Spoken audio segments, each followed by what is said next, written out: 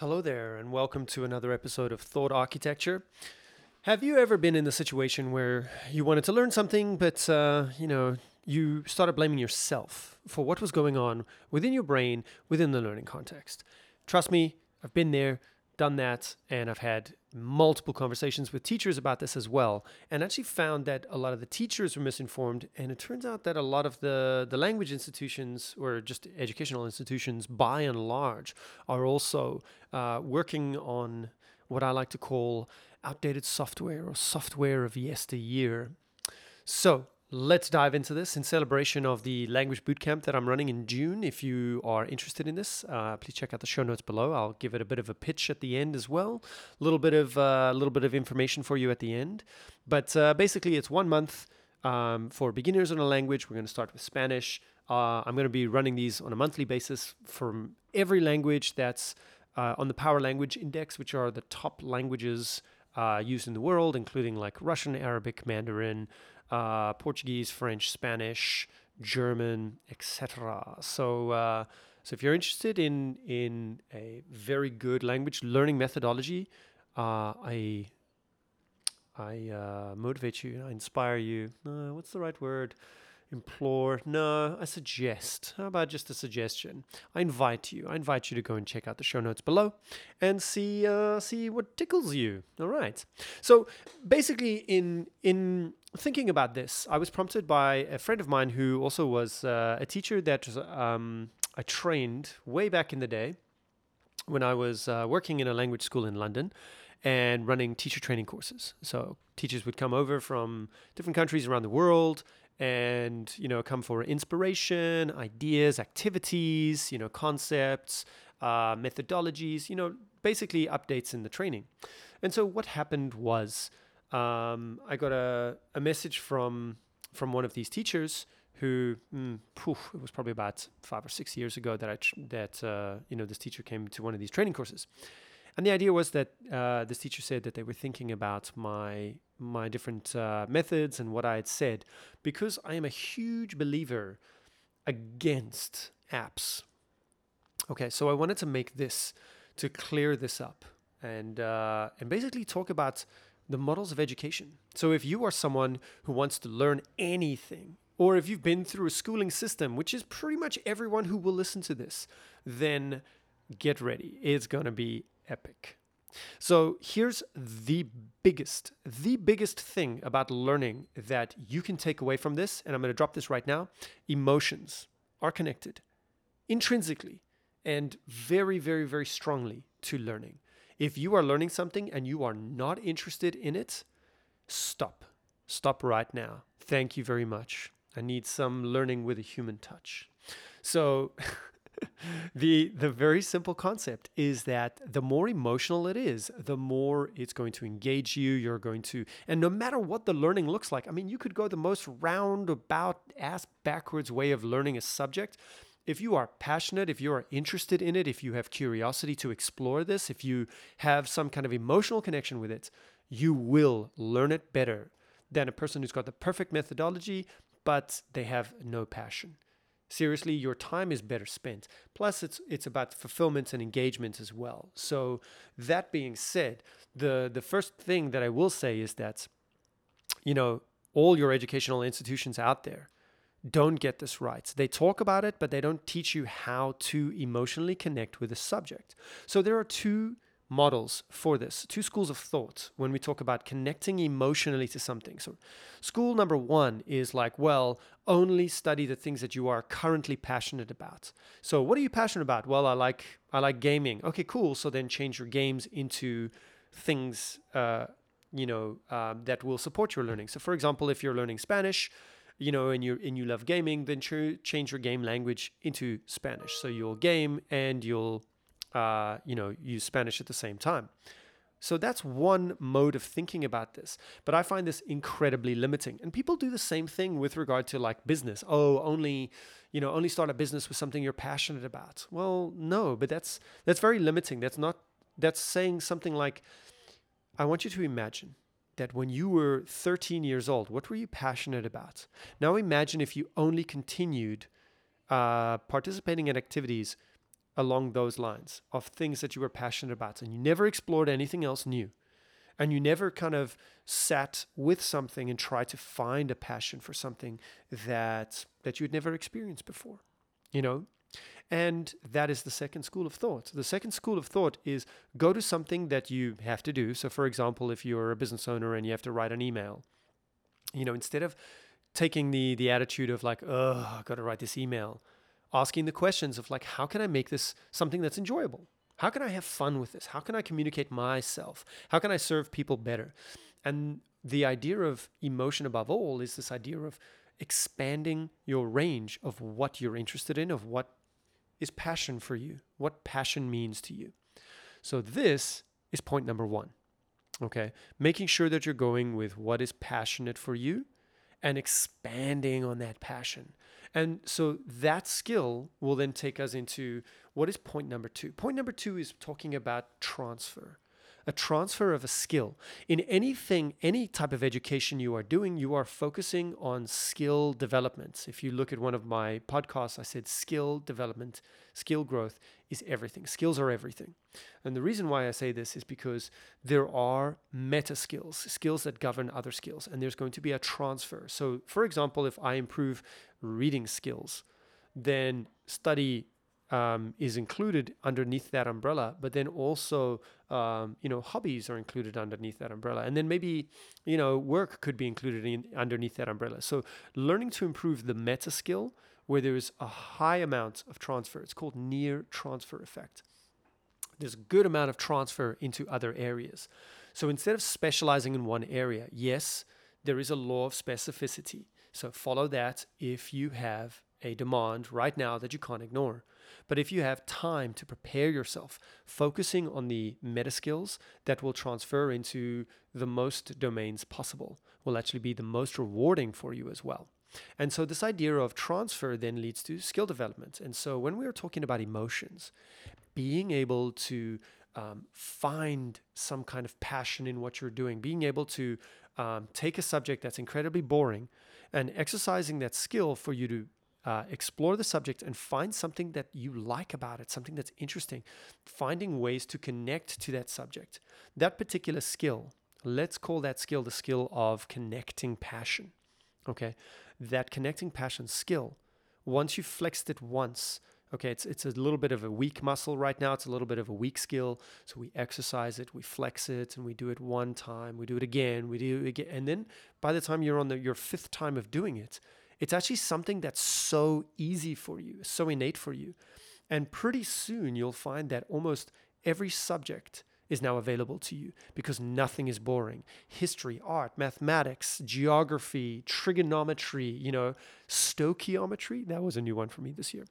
But the idea is that now you are enjoying your exploration of everything. And so highly recommend you for you to check out the other audio is the human operating system part, the second part of it, which is the emotional part. I'll link in the show notes below. And that talks about a couple of different models of emotion that might help you out here. So just a quick overview. The broaden and build theory is something that I hugely promote with a lot of people. Just thinking as this is a frame of directing your emotions to be happier.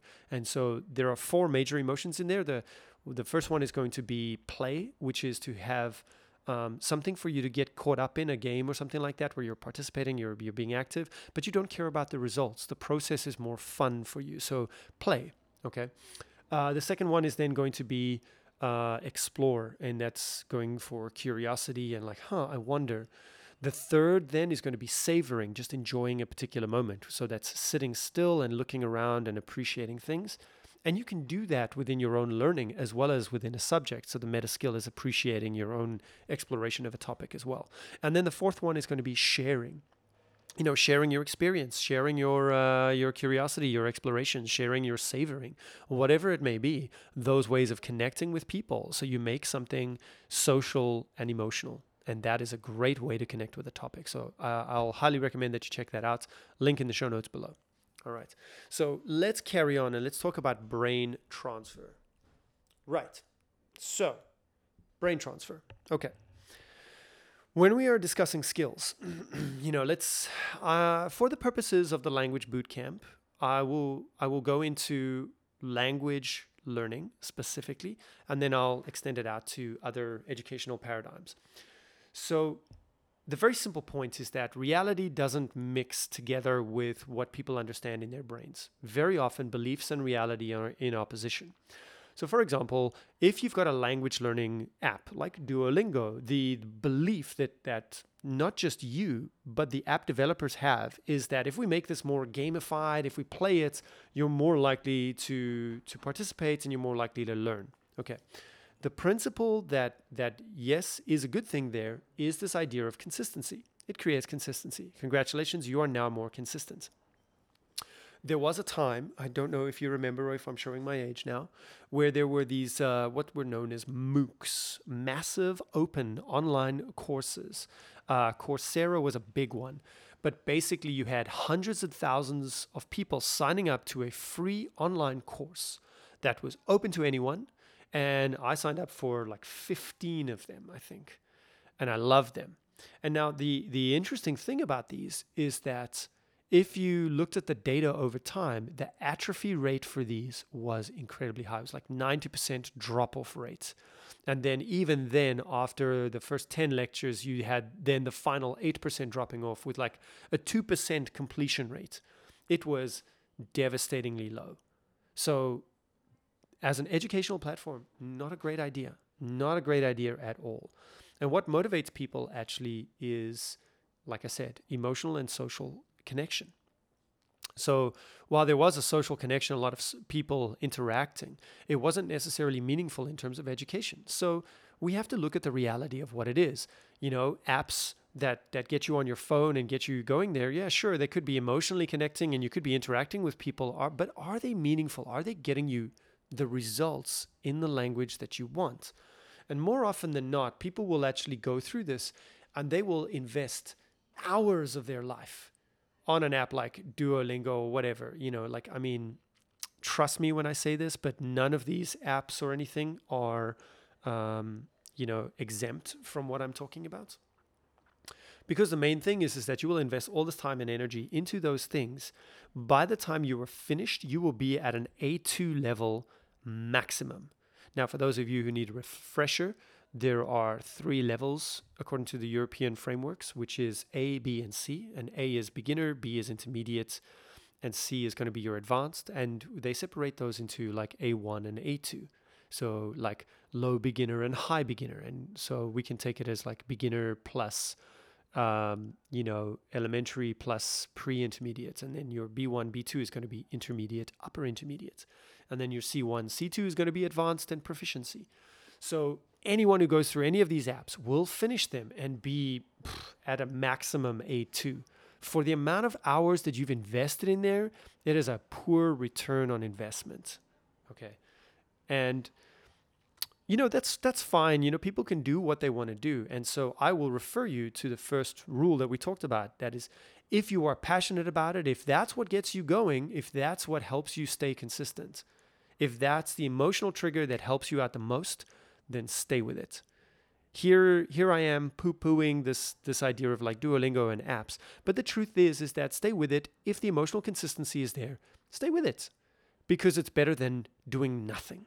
And that's what I say about everything. Like doing, poor exercise every day, as long as you're not injuring yourself. If you're just doing like a little bit of exercise, it's not the most efficient way to work or optimal.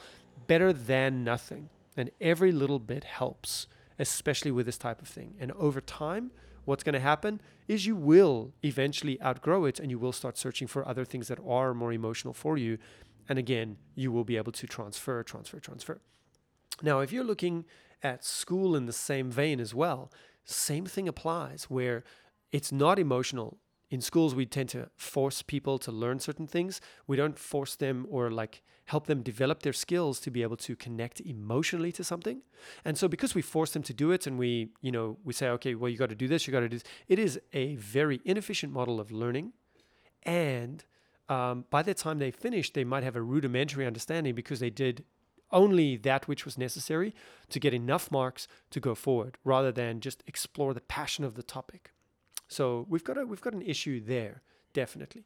Now, if we go back to language learning, again, the huge proponent that I believe in is that when you look at apps, apps are usually made by developers who have no idea about language learning, but they might consult a linguist or, a language professor. Now, we've got 3 different areas intersecting here. So let me share with you. Area number 1 is going to be academia.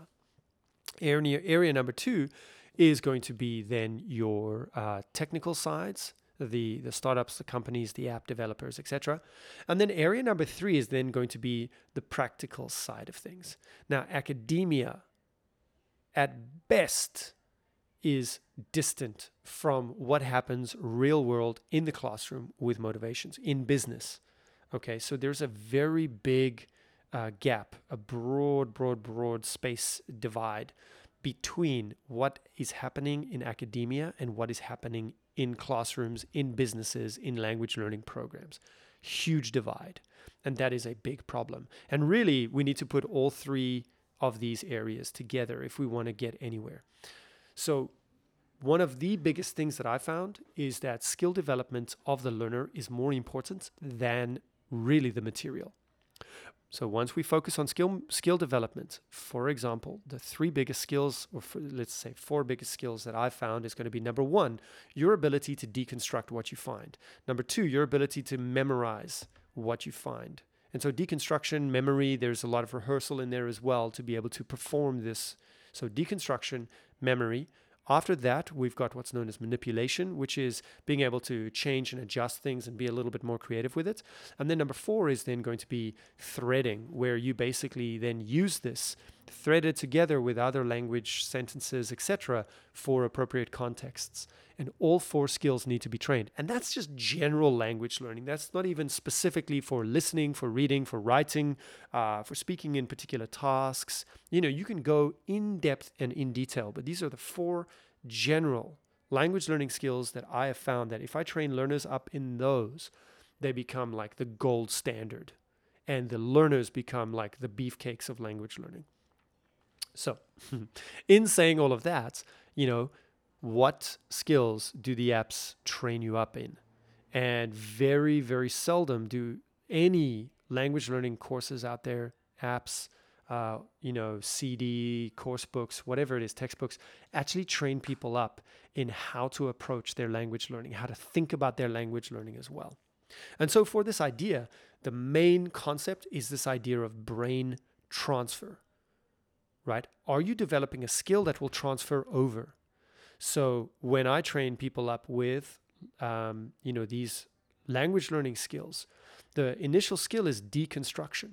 There is automatically a transfer effect from deconstruction over to other areas of life. For example, a person could then deconstruct, let's say they want to learn how to cook. The deconstruction skill comes in there. The rehearsal, the memorization skills come in there. Then also the threading comes in there. The manipulation comes in there. For example, exchanging one ingredient for another or putting ingredients together in a particular sequence. So the process, the way of approaching learning something is transferable. And it's not just for languages. So the more that person exercises that meta skill of language learning, they will actually find very, very strong transfer effect over to other areas of their lives. And even if they're not trying to necessarily learn anything, they come into a situation that they have to fix a problem. Problem solving. Step number 1, deconstruct it, and part of deconstruction is about assessment, assessing the context, assessing all of the parts that are involved in this.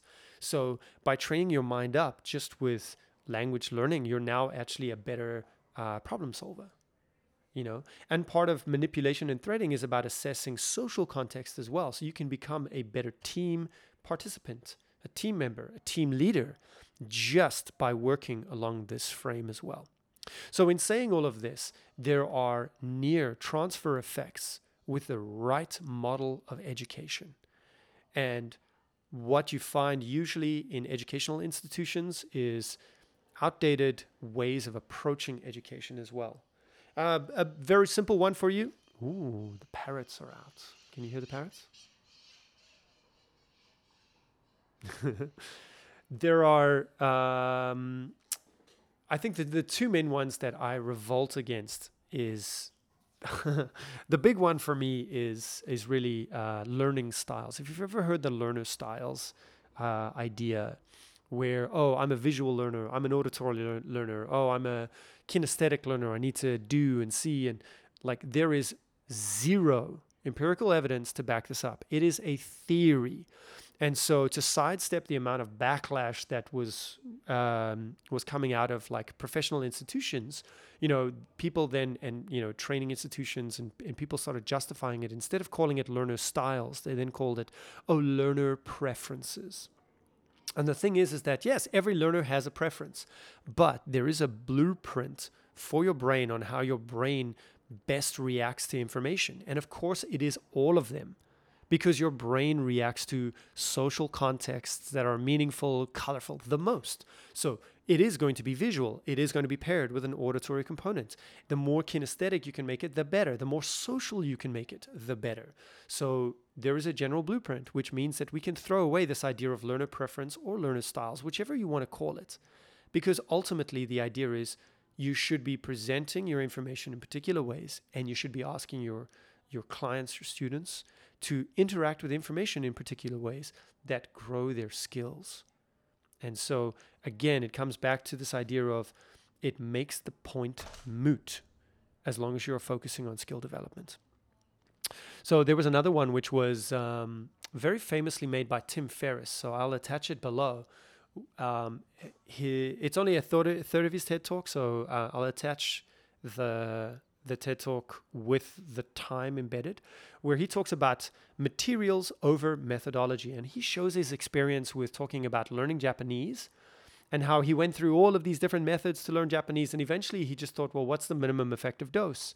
And he found something called the Joyo Kanji, which are the 2,000 words that he needs in Japanese to learn in order to read all print, or like the majority of print Japanese, which by rights is a great idea. So it's a very efficient material, but the way of acquiring the material is still scrambled, and that becomes the issue. So it's not the idea that the material is wrong. It's the idea that you could learn with a very inefficient material, but if you have a very efficient method of introducing the material into your brain, you strengthen the ways that the brain then accepts this information.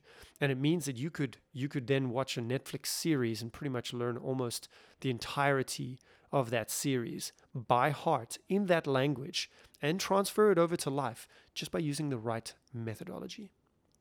And so that's as far as it goes. So this idea of materials over method, no. Again, start with the methodology and start with the idea of what is going on inside the brain first, okay?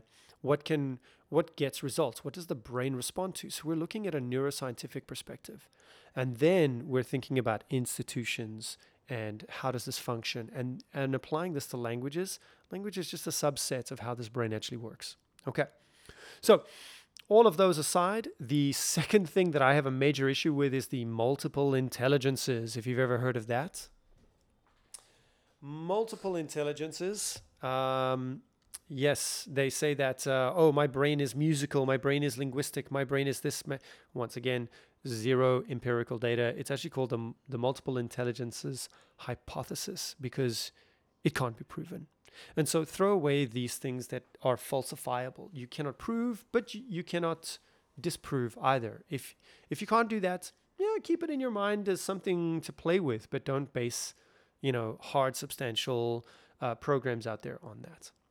So I hope that this really served as food for thought for you, for this idea of training up skills and the transfer effect of skill development within your brain and how that works with education, but how they can also cross over into other fields of life.